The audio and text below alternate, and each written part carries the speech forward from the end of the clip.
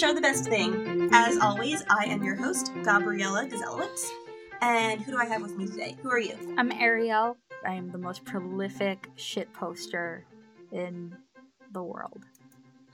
I don't think you are, but you are a very prolific what you said.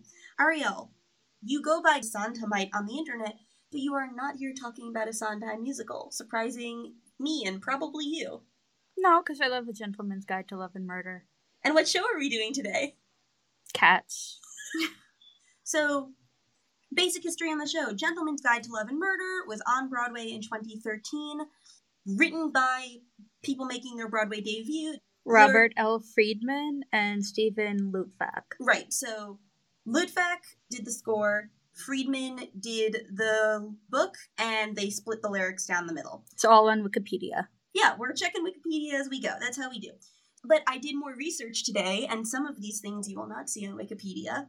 Like that Robert Friedman was his USY regional president, USY being the youth group that I was really active in as a high schooler.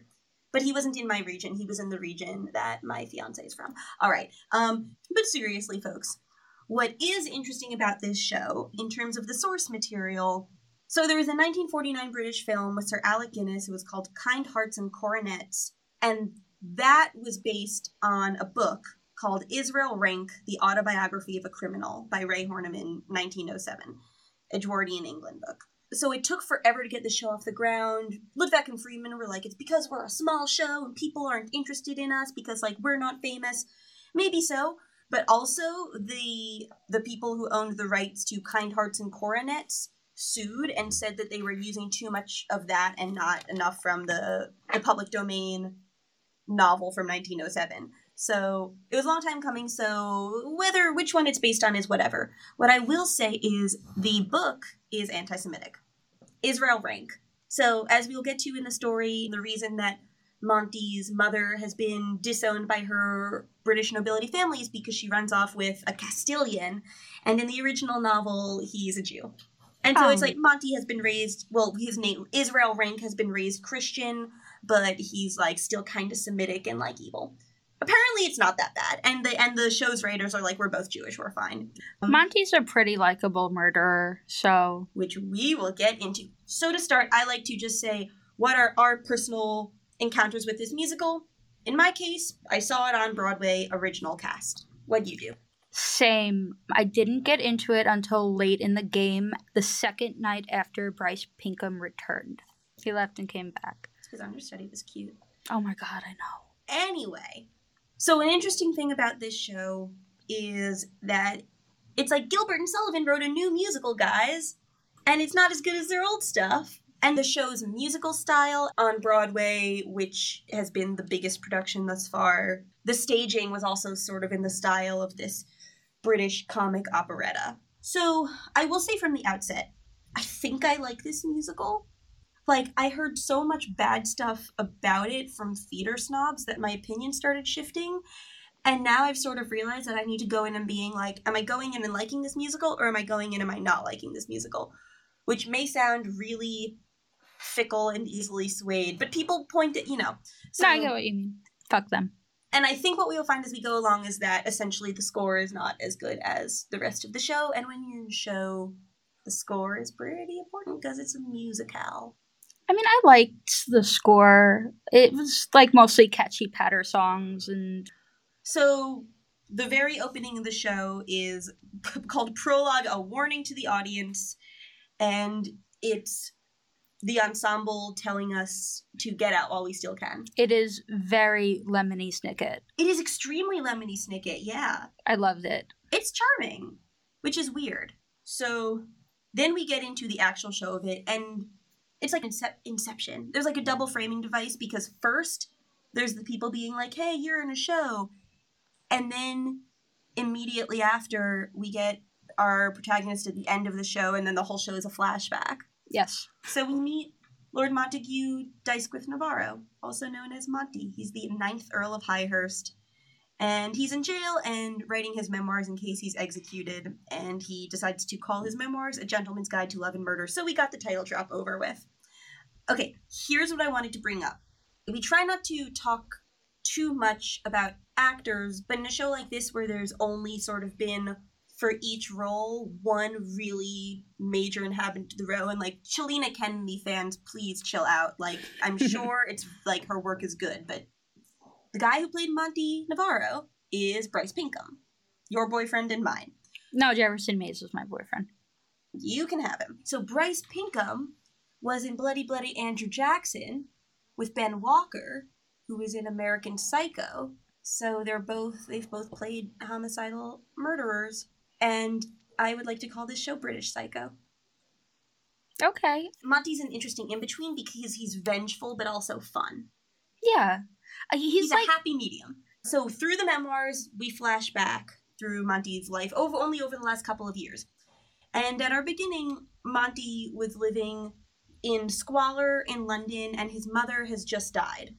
And a weird old woman shows up to give us exposition and set things into motion, and she tells and proves to Monty over the course of a song that his mother was disowned by the Dysquith family. The patriarch of the family is an earl, because she eloped with his father, who was Castilian. So she tells him this in the song. The song is You're a Dysquith. It's perfectly cute. Yeah. I think that the show really gets started when the Dysquiths come in. I understand the need for the exposition, and it was cute. I like when he, like, presses the button. And... I think you like the Dysquiths more than I do. Well, they're loathsome people, but... No, I know what you mean. We'll get to that. Okay. But anyway, yeah, we need to get things in motion. Monty decides to at least reach out to the Dysquiths and see if he can get a job at their banking firm. And we also meet that Monty is in love with a local woman who is, like, has a little bit more money than him and, like, a social climber, Sabella. Sabella's the best. I love her. She's the best. I love her. Sabella is an amazing character. The song is I Don't Know What I Do, and it's the first real patter song we've had, where she says things like, no, no, yes, no, and, like, the way it's blocked, like, every gesture is exactly matched to every word, and it's kind of, like, big and mimey, but it works. And she's just fabulous and awful to Monty. I know. He kind of deserves it because he's willing to go along with it. He's like, I'm smitten with you, and you're awful, but, like, maybe you'll like me. And it's like, get a life or get in line. And at first he gets in line, and then he gets a life. And that's the real shift of the musical on a whole.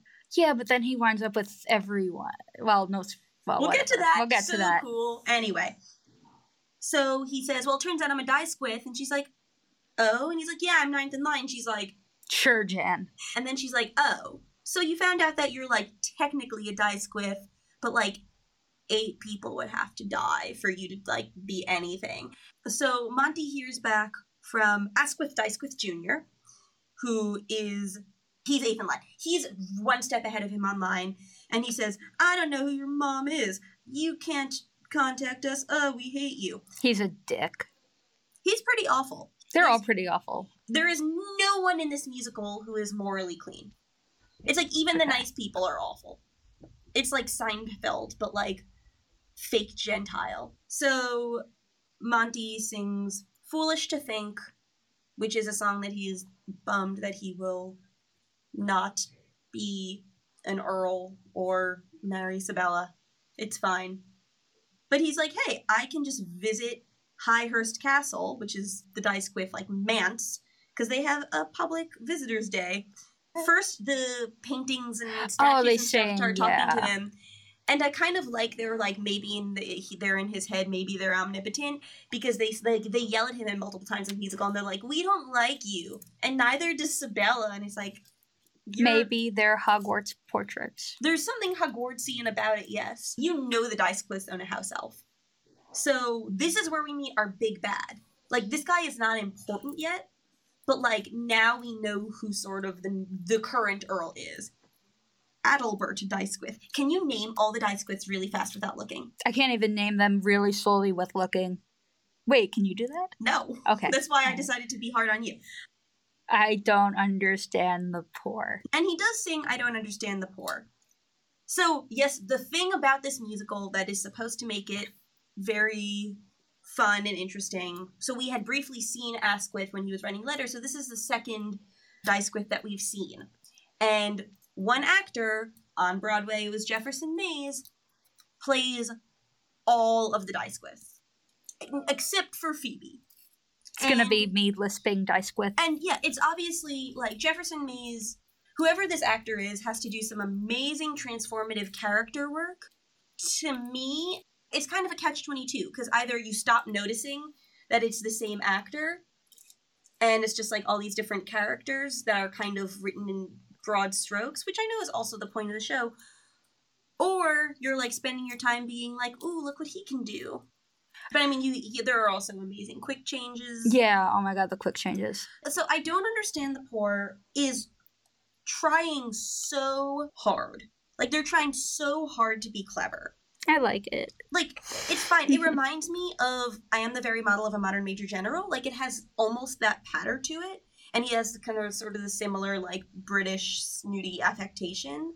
Yeah, it's fine. That's the thing about the show is when I'm going through and reading the lyrics, I'm like, wow, these are some amazing lyrics, and I don't feel it in my bones like when I'm listening to, say, Sondheim, and I don't know if it's the show is beating me over the head with it, because they're not forced. Like, they do work. I don't know.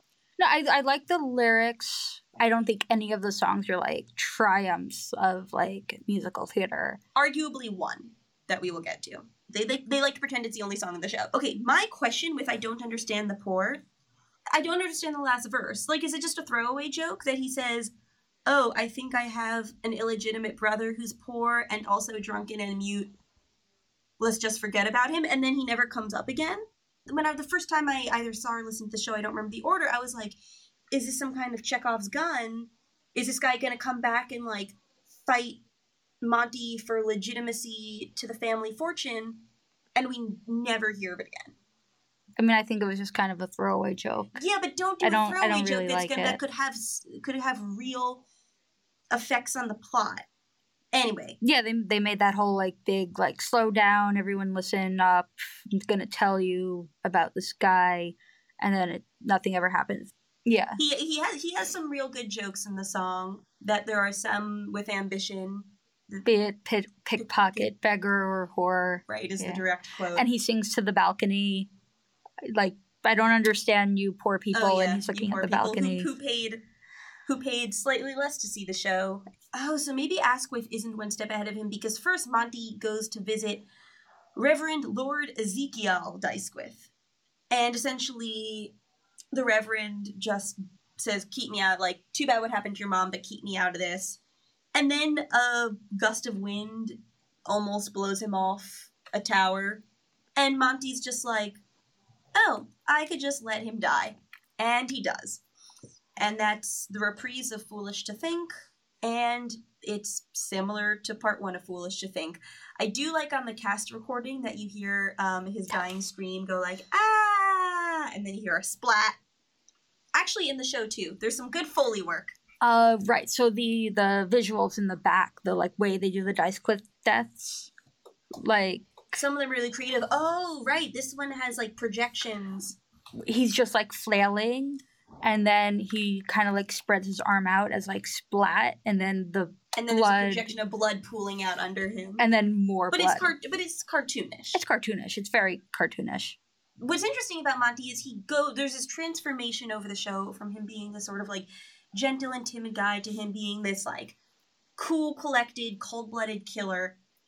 I was looking over the lyrics to a future song where it's, like, kind of, you know, people overlapping singing, and I never realized some of Monty's lyrics, and they're, like, almost remorse, but then just, like, not really. That'll be our next song, because Monty just straight up decides to poison Asquith Dysquith Jr., the one who wouldn't give him the job. And he knows that he's away on, like, a skiing snow trip. Well, there is skating, obviously. He's having an affair, and they go to, like, He shows up with Poison, and then he sees them skating, and we get the song Poison in My Pocket, which in my opinion is the first, like, real good song in the show. I definitely agree. The wordplay in it is really great. Right. So Asquith Jr. and his girlfriend, mostly Asquith Jr., are singing to each other, and Monty is sort of pattering over them. Is that a verb? I mean, It like, could pitter be. patter of feet, saying, like, Patter I'm going to poison songing. him, what am I going to do? And over the course of the song, he figures out, like, oh, I could make him fall through the ice, and that's so much easier. And he does say really interesting things. So he figures out that he can saw through the ice where it's thin, and he says, is it strange to feel a wee bit melancholic? Right, a twinge of some remorse. Of course, a conscience, I assume. This is not at all the rhythm at which it works this way, though. And he goes, but no, as I'm cutting, I am contemplating, and the truth is, it's a tad exhilarating. And the song ends as his victims are drowning with, all of this is frankly easier than I had thought. What I do really like about this show is Monty is a character, it's gradual. There's not like a single turning point. There are moments where you're like, this is not what Monty would have done at the beginning. But this, like, well, this is a turning point for him. It's not a big dramatic, it's not Sweeney Todd epiphany. Yeah. It's him being like, all right, I'm going to go kill this guy, and being like, oh. Like, not so hard. Like, not right. Bad. And that's what I really like about him, because our transition of him from point A to point B is so seamless in a way that's maybe more than a show that's intentionally this light and silly, like, needs to have. And it's like, we don't really know him all that well to begin with. Right, just because he's been kind of mild-mannered and, like, put upon and, like, likes his mom, like, it doesn't mean that he hasn't been, like, a sketchball, but he doesn't give off that vibe. Well, he probably doesn't even know he would enjoy murdering either. It kind of just happens. So maybe what if all of us could turn out to, like, murdering his... That's not the message of the show. Yeah, what if? The show doesn't have a message. Okay, what I will say is he murders a completely... I mean, if we're going to define innocent... But she didn't do anything wrong, and she dies an awful death. And he drowns her to death. They never mention it again. When he mentions how many people he's killed, she's not even in the number. When he says, I've killed half a dozen, each one a cousin. No, you did not. You killed this random showgirl. It was supposed to be funny watching them fake drown on stage, and I was actually kind of uncomfortable. The interesting thing about the staging is that she and he are kind of pushing each other down. Also, what's sad then is Lord Asquith Dysquith Sr. reaches out to Monty and says, I'm sorry about what my son wrote you. Come and have a job at the banking house. And he's really bummed by his son's death. There's only a couple of people that we see actually negatively impacted emotionally by the murders. 3 by my reckoning that Monty commits. But this one is like maybe the most poignant in a weird way. I think he has a, like, out-of-stage redemption arc where he started off as a dick, and then during the show he makes a turnaround. Where he's actually the nicest of the Dysquiths. Yeah. I think they mentioned that he was mean to Monty's mother and was one of the main reasons. Monty's torn because this guy, when he was younger, was the ringleader in ousting Monty's mother, and now in old age, and also suffering this loss, apparently has softened him. And Monty grows to really like him, so he's really torn up about that. But we'll get to that. So Sibella has become engaged to some rich dude. He owns a motor car, so he's, like, real rich. She sings Poor Monty, which starts as a song about how sad Monty will be without her, and starting to teasing him to, oh, you'll find someone else who isn't as good as me. And then by the end of the song, it turns into her maybe regretting her decision, because she doesn't really like this dude. She just wants his money. Yeah. But that's not a particularly good song. No. So Monty's like, I'm in for a penny, in for a pound. I'm going to work my way through the Dysquiths. And he decides to go in order, which... Why would you go in order? I'm sorry. It might change the order of succession. Oh. If someone in the middle is bumped off, then someone else who, like, has a kid. I don't know how these things work. He doesn't refer to that. This is my no prize answer. So next is Henry Dysquith, who is pretty much a permanent student. Oh, Henry. He tracks Henry down. Henry is clearly a jerk. Great, okay, that means we can kill him. Henry is also very clearly gay, and we get better with the man, which I don't like better with the man. Do you like better with the man? I do like better with the man. So it's not just the fact that it's like, haha, like gay guys. And it's sort of a wink-wink nudge song, and there aren't really very many good jokes in it anyway. Like, it's sort of a one-note... It is, yeah, but a lot of the songs are one-note, yeah. But in this one, it's one note where it's like... And not very funny in the first place. Remember when people were secretly gay in the Edwardian era? It's like, this one of the times that this musical makes a joke about the tone deafness of, say, British people of that era, and how, like... back in the day, if you were listening, you wouldn't pick up on anything maybe, but that doesn't make it okay. I do like that the very last line of the song is bottoms up. Okay. Okay, that's pretty funny. Also, how does Monty, like, figure out, like, immediately that Henry is gay? I think Henry comes on to him a little bit. Why is he, like, tuned into that kind of thing? Anyway, but Monty has gotten into Henry's good graces, so Henry takes him home. Right, turns out Henry's a beekeeper, so Monty decides to... What it says here is that he douses Henry's beekeeping clothes with lavender so that the bees will all sting him to death. But then I don't think that's actually... This is the death that makes the least logical sense. I know. Especially since Henry was talking about how he's built up an immunity to bee stings. Well, he says it would take like 100 of them to kill me now, and so they stick like 100 bees on them. It's like, but you're wearing the costume, so it's like bees would have to get into the costume. Yeah, so Monty really didn't think that one through, but it works. It works. Anyway, as Henry is slowly dying of bee stings, Monty meets Phoebe, Henry's sister. Oh yeah, for the record, Henry and Monty are cousins, as if that wasn't the important plot point. Well, what, do you mean it's weird that they are hitting on each other? Yes. Because Monty is about to, spoiler, marry Henry's sister, who is also his cousin. So that's true. It's also kind of gross that he's, like, kills her brother, who she was very close with, and then just swoops in on her, but... Yeah, because he's not a good person. But ladies like him because it's a gentleman's guide to love and murder. So, when we meet Phoebe, she sings the song Inside Out. It's boring and it doesn't really make sense. And also, it's intentionally inane because she's like, they're like, black could be white and day could be night. And it's supposed to be just kind of stupid, but it's like, then you're wasting our time with it. This song is so long. And it doesn't really contribute to her character at all. She's like, I'm sensitive even though I'm rich. Right, yeah. You need to have an incredible voice. And then she also seems like, oh, the man I'm destined to marry will find, like, wealth overrated, but Monty does. But so that's an interesting, like, point of, I don't know if that's the technical definition of irony. Why does Phoebe have a poisonous flower in her garden? Yeah. She just picks a flower for Monty and is like, oh, here's my favorite flower because it looks pretty, but it's actually poisonous. She's like, you would be dead in an hour if you smelled it. The joke is that he puts it in his pocket, and that's the real Chekhov's gun in the show, in the curtain call that we'll get to. Right. But the other thing is, like, they both smelled it. Why would you grow a poisonous flower in your garden? Maybe there's a sequel called The Gentlewoman's Guide to Love and Murder, and Phoebe has this whole life we don't know about. That would explain a lot, especially at the end of the show. Would explain and especially if Phoebe knew what was going on this whole time. And then Henry dies in the middle of it. And she's really sad, and is like, done. And Monty, who has just killed a man in front of his sister, is like, ooh, I can comfort her. Oh, she's not ahead of me in the line of succession. That's a relief. I don't know why there's no such thing as an earless, and why an earl's wife is a countess, but anyway, he's like, I got this under control, and I'm still killing more people. Great. She pretty much dresses all in blue, and Sabella dresses all in, like, red and pink. Yeah, like, mostly pink. What's interesting is it would be kind of too obvious if it was, like, the lady who wears red all the time. So it's, like, a hyper-feminine, like, softened version of that.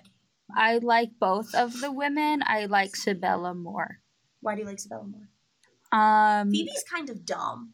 Phoebe is dumb, yes. Considering that she makes a speech about how she likes to read books, she's real dumb. She's a very dull character that you're supposed to like, in contrast to Sabella.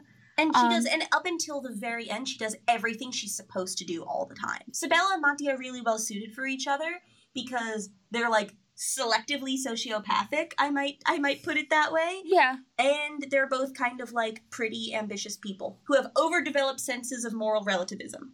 That kind of sums up this show. So Monty's like, oh, I don't have to kill her, but this reminds me there are some women I have to kill. Let's start with Lady Hyacinth. Oh, no.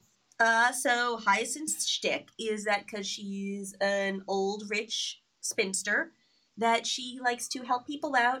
And Monty just kind of, like, convinces her to go to dangerous places as his preferred Let's not say what those places are. So, the song is just called Lady Hyacinth Abroad. I guess it's an okay song if you remove any sort of context or sense of judgment. When I saw this show, one of the people I saw it with was Emily, who has been on a couple episodes of this show, and they were mad. I mean, like, it was awful, but, like, the scene, I was like, I'll put the scene aside and I'll get through the rest of the show. and Emily, like, they could not do it. They were like, oh man, that was upsetting. So this is what I'm saying with the gay song, where it was like, hey, let's poke fun at how awful old white British people are, but, like, that doesn't make it okay. And what this song does is it's just a string of racist jokes. Yeah. And there's a moment where she, like, puts a bindi on, and it's like, haha, she's putting on a bindi, she's a stupid tourist, and it's like, but did you need to do that? What is it, the countries? Egypt, India, and then Africa. Because that's Africa a country. That's exactly. a country. And it's like an African cannibal tribe. It's like, that's not even... The butt of the joke isn't her, it's the people. Yeah. Y'all can just look up lyrics on their own, and let's just say that Or all of those lyrics are the honorary worst lyric of the show. The punchline of the song, which on the one hand is a funny twist, on the other hand it's like, then you really didn't need to waste all this time, is that all of his attempts to send her abroad fail, and she keeps surviving. So finally he just, like, saws off the gangplank when she's returning home and she drowns. Yeah. I mean... It's a really long sequence. So we have the last one you'd expect, which has, like, several different, I don't know, movements, parts, is a fun enough song. It's a good finale, Act 1, I guess, by the show standards. Yeah, it's the Act 1 closer. And so, meanwhile, what's happening is Monty is rising in the ranks of the banking house, and Lord Asquith Sr. is learning to love him like a son. He and Sabella are having an affair, even though she's married, because she's like, eh. So Monty also kills Bartholomew Dysquith, who's, like, a hardcore bodybuilder and also, like, racist. I don't remember what he says. Something about eugenics. Okay, maybe I lied about the least plausible death being Henry's, because Monty says he'll spot him in the gym, walks away, and he drops a weight on his neck, decapitating himself, which actually is a cool effect. It is, yeah. Phoebe starts falling in love with Monty. Apparently the family has been real mean to her because it's the worst family ever, and no one has cared that Henry is dead except for Monty, which is ironic. We meet Salome Dysquith Pumphrey, and she's a really bad actress who has made a career of, like, using her money to just, like, get into shows. So, spoiler alert for anyone who has not read or seen Hedda Gabler, but in the end of Hedda Gabler, she shoots herself, but he switches the gun for a real gun with real bullets. She's immortalized as a great actress. There is a great moment where the play Hedda Gabler ends with, like, the other characters saying, like, shot herself in the head with the pistol, and her other castmates say it, like, just, or like, oh my god, she shot herself, but it's actually the end of the play. Anyway, it's just a neat little thing. And so Monty takes stock, and he realizes, other than the current Earl, the only person in the way is Lord Asquith Sr. So this is the only time that Monty hesitates. He thinks of Asquith, and he talks about how nice he's been to him. He says, well, he was awful to Mother, but he was nice to me, and I would really hate to kill him. And on the bright side, while he's deliberating like Hamlet, the guy just drops dead. And he's like, awesome. And he's like, I'm going to be the next Earl of Hyers. And everyone's like, Monty, you're really cool. We like you now. And that's our finale, Act 1. And then the only one who's like, that's really super weird is Sabella. Yeah. The woman in the beginning. The woman from the beginning shows up because we hadn't seen her for a while. And she's like, oh, I wonder. Like, she clearly knows what's going on. Sabella might too. So Act 2 begins with, why are all the Dysquiths dying? It's at the latest funeral, and all the mourners are like, we didn't like any of them, we're annoyed we have to be here, it's really rude of them to all die like this. It's a funny concept, it's not a particularly great song. Yeah, and Monty's in the background, like, shifting all suspiciously. Okay, him, like, sneaking around is pretty funny. And Lord Adalbert, the current Earl, and now the only person in his way, because Monty's now next in line, is like, could I be next? And it's like, you think? He's the boss battle. Meanwhile, Monty and Sabella are still having their affair, and he sings Sabella. Sabella is one of my favorite songs in the whole show. Oh, really? I love this song. It's Monty's chance to be, like, very sexy and kind of scary, and it's like, it's not exactly that his demeanor drops, because it's not fully an act, because even as a murderer, he's kind of like, oh, dearie me. But he faces her down, and we see how different he is from their first encounter. And she sees how different he is. Yeah, and she's really impressed. Like, the power has totally shifted, and it's really cool to see, and I like the melody, And with a good performer like Bryce Pinkham, it's like very like, ooh. It's very like not in with the tone of the rest of the show, which is good. Which is good. I know, right? What does that say? It's a different song, and it's more earnest than maybe any other song. But unfortunately, or fortunately, Phoebe shows up. Oh no! Oh, it's the song. It's the song. I've decided to marry you. Oh, what are they going to do for the Tonys? I was like, I bet they'll do that. And I was like, yeah, and then they did. What are they going to do for the parade? Exactly. They've done it. And what are they going to do for Broadway and Bryant Park? Every single chance they get. Even if you do a photo, it's him squished up between the doors. So I've decided to marry you is awesome. It's Monty running back and forth between Sabella locked up in the bedroom and Phoebe who's entered into the parlor as Phoebe comes in to propose marriage to him. And then Sabella trying to like eavesdrop on the conversation because she's jealous. One thing about the song that I wonder is, do I like the lyrics of the show more when the score is better? Because the score in this song is better. Here's my one question with this song. Does the song insinuate that Phoebe used to be married to her brother? Oh my god, thank you. I've decided to live my life and be a wife again. Yes. So first she goes, though Henry's gone, that life goes on for me. The first time I heard this song out of context, I was like, is she singing about her? Did he kill her husband? And it's her brother. So it's first she says that, and then she literally goes, yeah, I'm ready to live my life and be a wife again. What? Did they write this song early on in the show and maybe she was supposed to be Henry's wife? I couldn't find anything. I tried looking it up. This is my theory. I don't know what's going on. Oh, this is when it turns out Hyacinth isn't dead. At the time of Act 1, we thought she was dead. And now it's she's not dead, and then he kills her. And it's literally a 30-second vignette, not even. Pointless, too.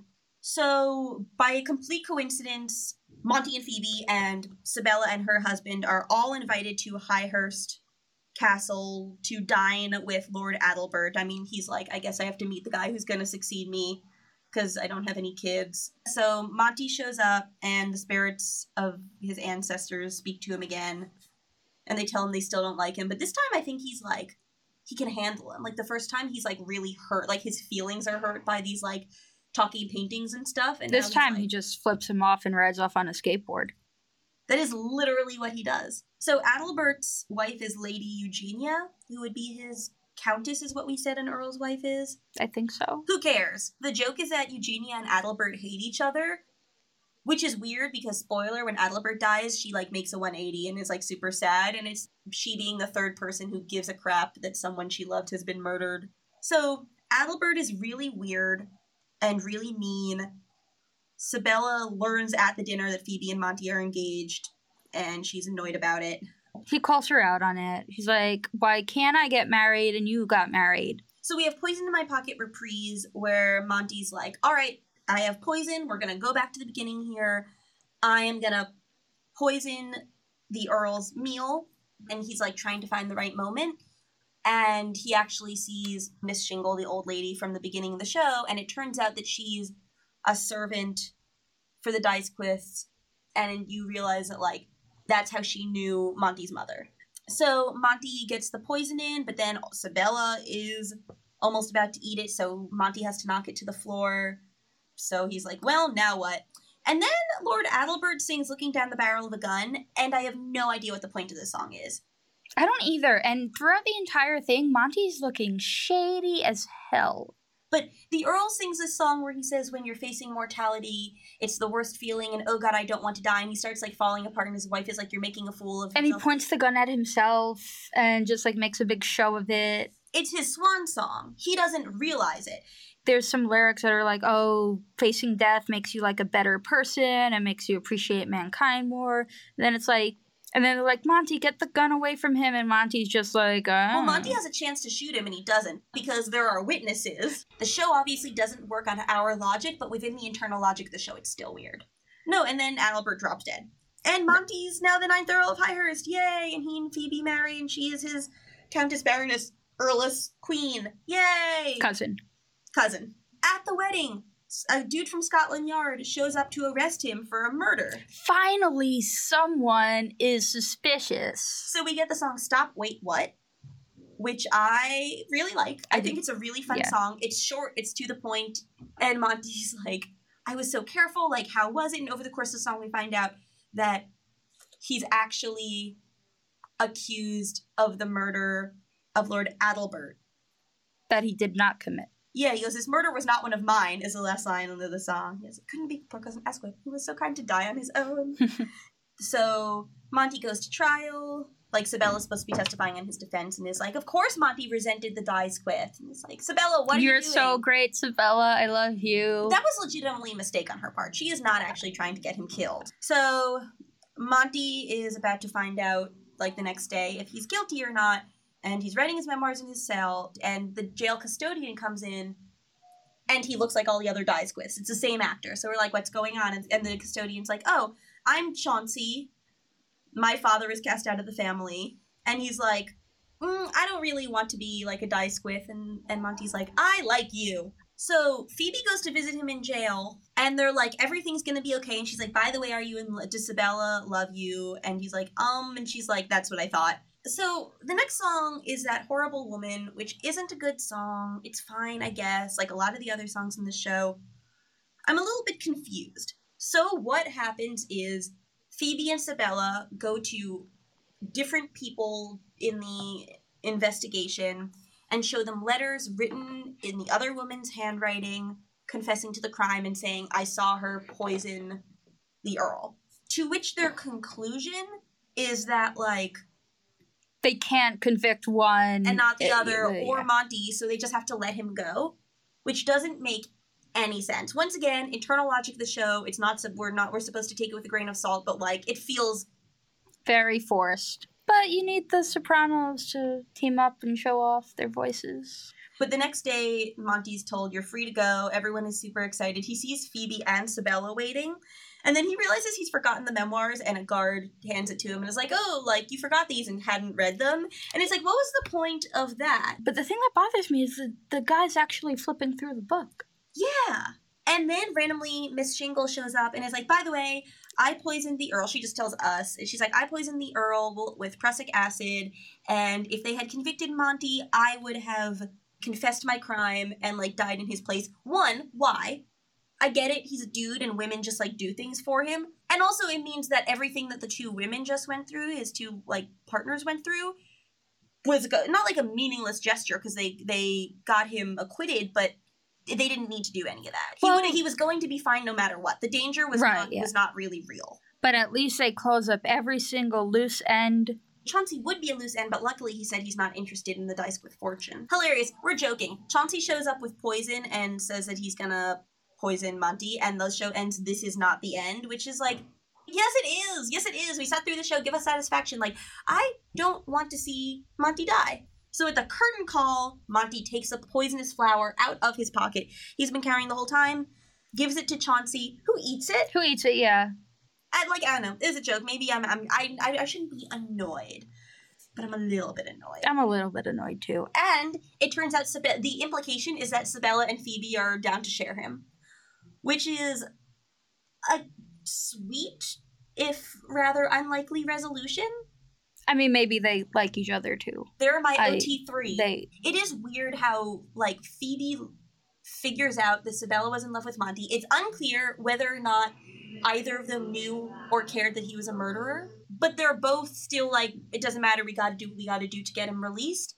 And Phoebe is the one who seeks out Sabella, is the implication. Mm-hmm. And he's like, here's the plan, and Sabella's like, I'm down. And then they're like, great, let's all date Monty and be together and whatever it is that's going on. It's kind of silly and weird and random, but it's interesting. It's not a twist you usually see. Right. So in the book, I don't know what happens at the end and who he goes with. In the movie, he has the two women who are interested in him, and they're both waiting for him when he gets out of prison, and it's just a sort of moment of ruh-roh, and it's not resolved. And that's the show. Let's talk about the Tonys. It won Best Musical. It also won Best Book. It got Costume, Direction, Musical, and Book. And it lost 6 others. That's totally respectable. In a year where you don't have Hamilton, a show taking 4 Tonys, including Best Musical, is like, yeah. It was kind of a weak year. It was After Midnight, Aladdin, and Beautiful were the others. Lay them on me. Let's start with our least favorite lyrics. What's your least favorite lyric? I'm normally okay with slant rhymes. I'm not, like, a snob, but there's this one in... Sorry. I don't like how in I've Decided to Marry You, they rhyme laugh with off. I should be off, but he makes me laugh. And it's kind of when a bunch of other people are, well, 2 other people are singing, so you don't notice as much? So you don't notice, and I'm sure the lyricist hoped that you wouldn't notice and thought he could kind of get away with it. But, like, off and laugh? Come on. So much of it is so dense, you, like, miss a lot of the lyrics. My least favorite lyric is just one that felt weak to me, which is "and I don't understand the poor," which is "I'm sensitive and I don't understand the poor." It's just a filler line. Yeah. What's your favorite lyric?